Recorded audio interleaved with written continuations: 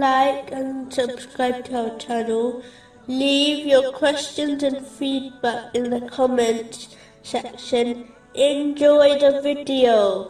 Continuing from the last podcast, which was discussing chapter 33, verse 52. And ever is Allah over all things an observer.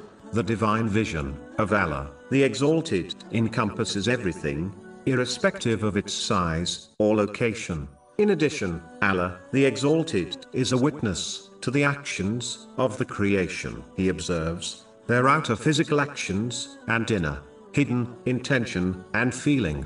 Nothing can escape this divine vision. A Muslim should therefore strive in obedience to Allah, the Exalted, in order to reach the level where they become constantly vigilant of the divine vision.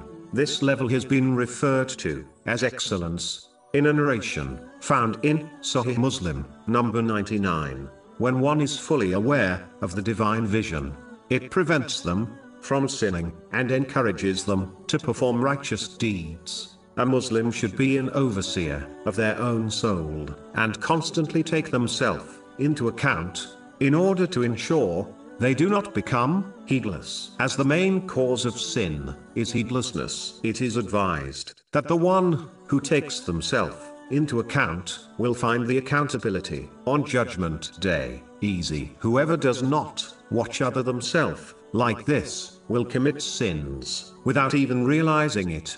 A Muslim should also ensure they keep a watchful eye on all those people under their care, and advise them accordingly, as this is a responsibility given to them by Allah, the Exalted, which is confirmed in a narration found in Sunan Abu Dawud, number 2928.